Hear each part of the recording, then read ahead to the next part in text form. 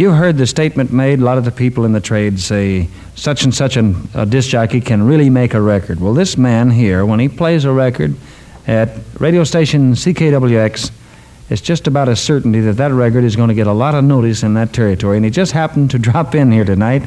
And I would like for you to meet and greet a very young disc jockey from Vancouver, Mr. Red Robinson. Give him a big welcome.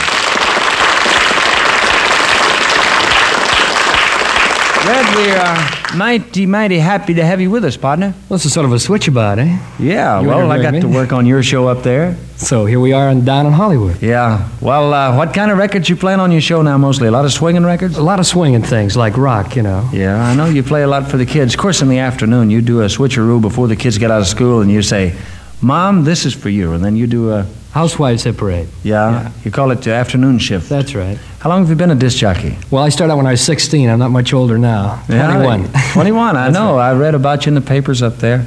Red, it sure is good to see you. How long have you been in Hollywood here? Well, we'll be here till next Thursday, and then we're going back.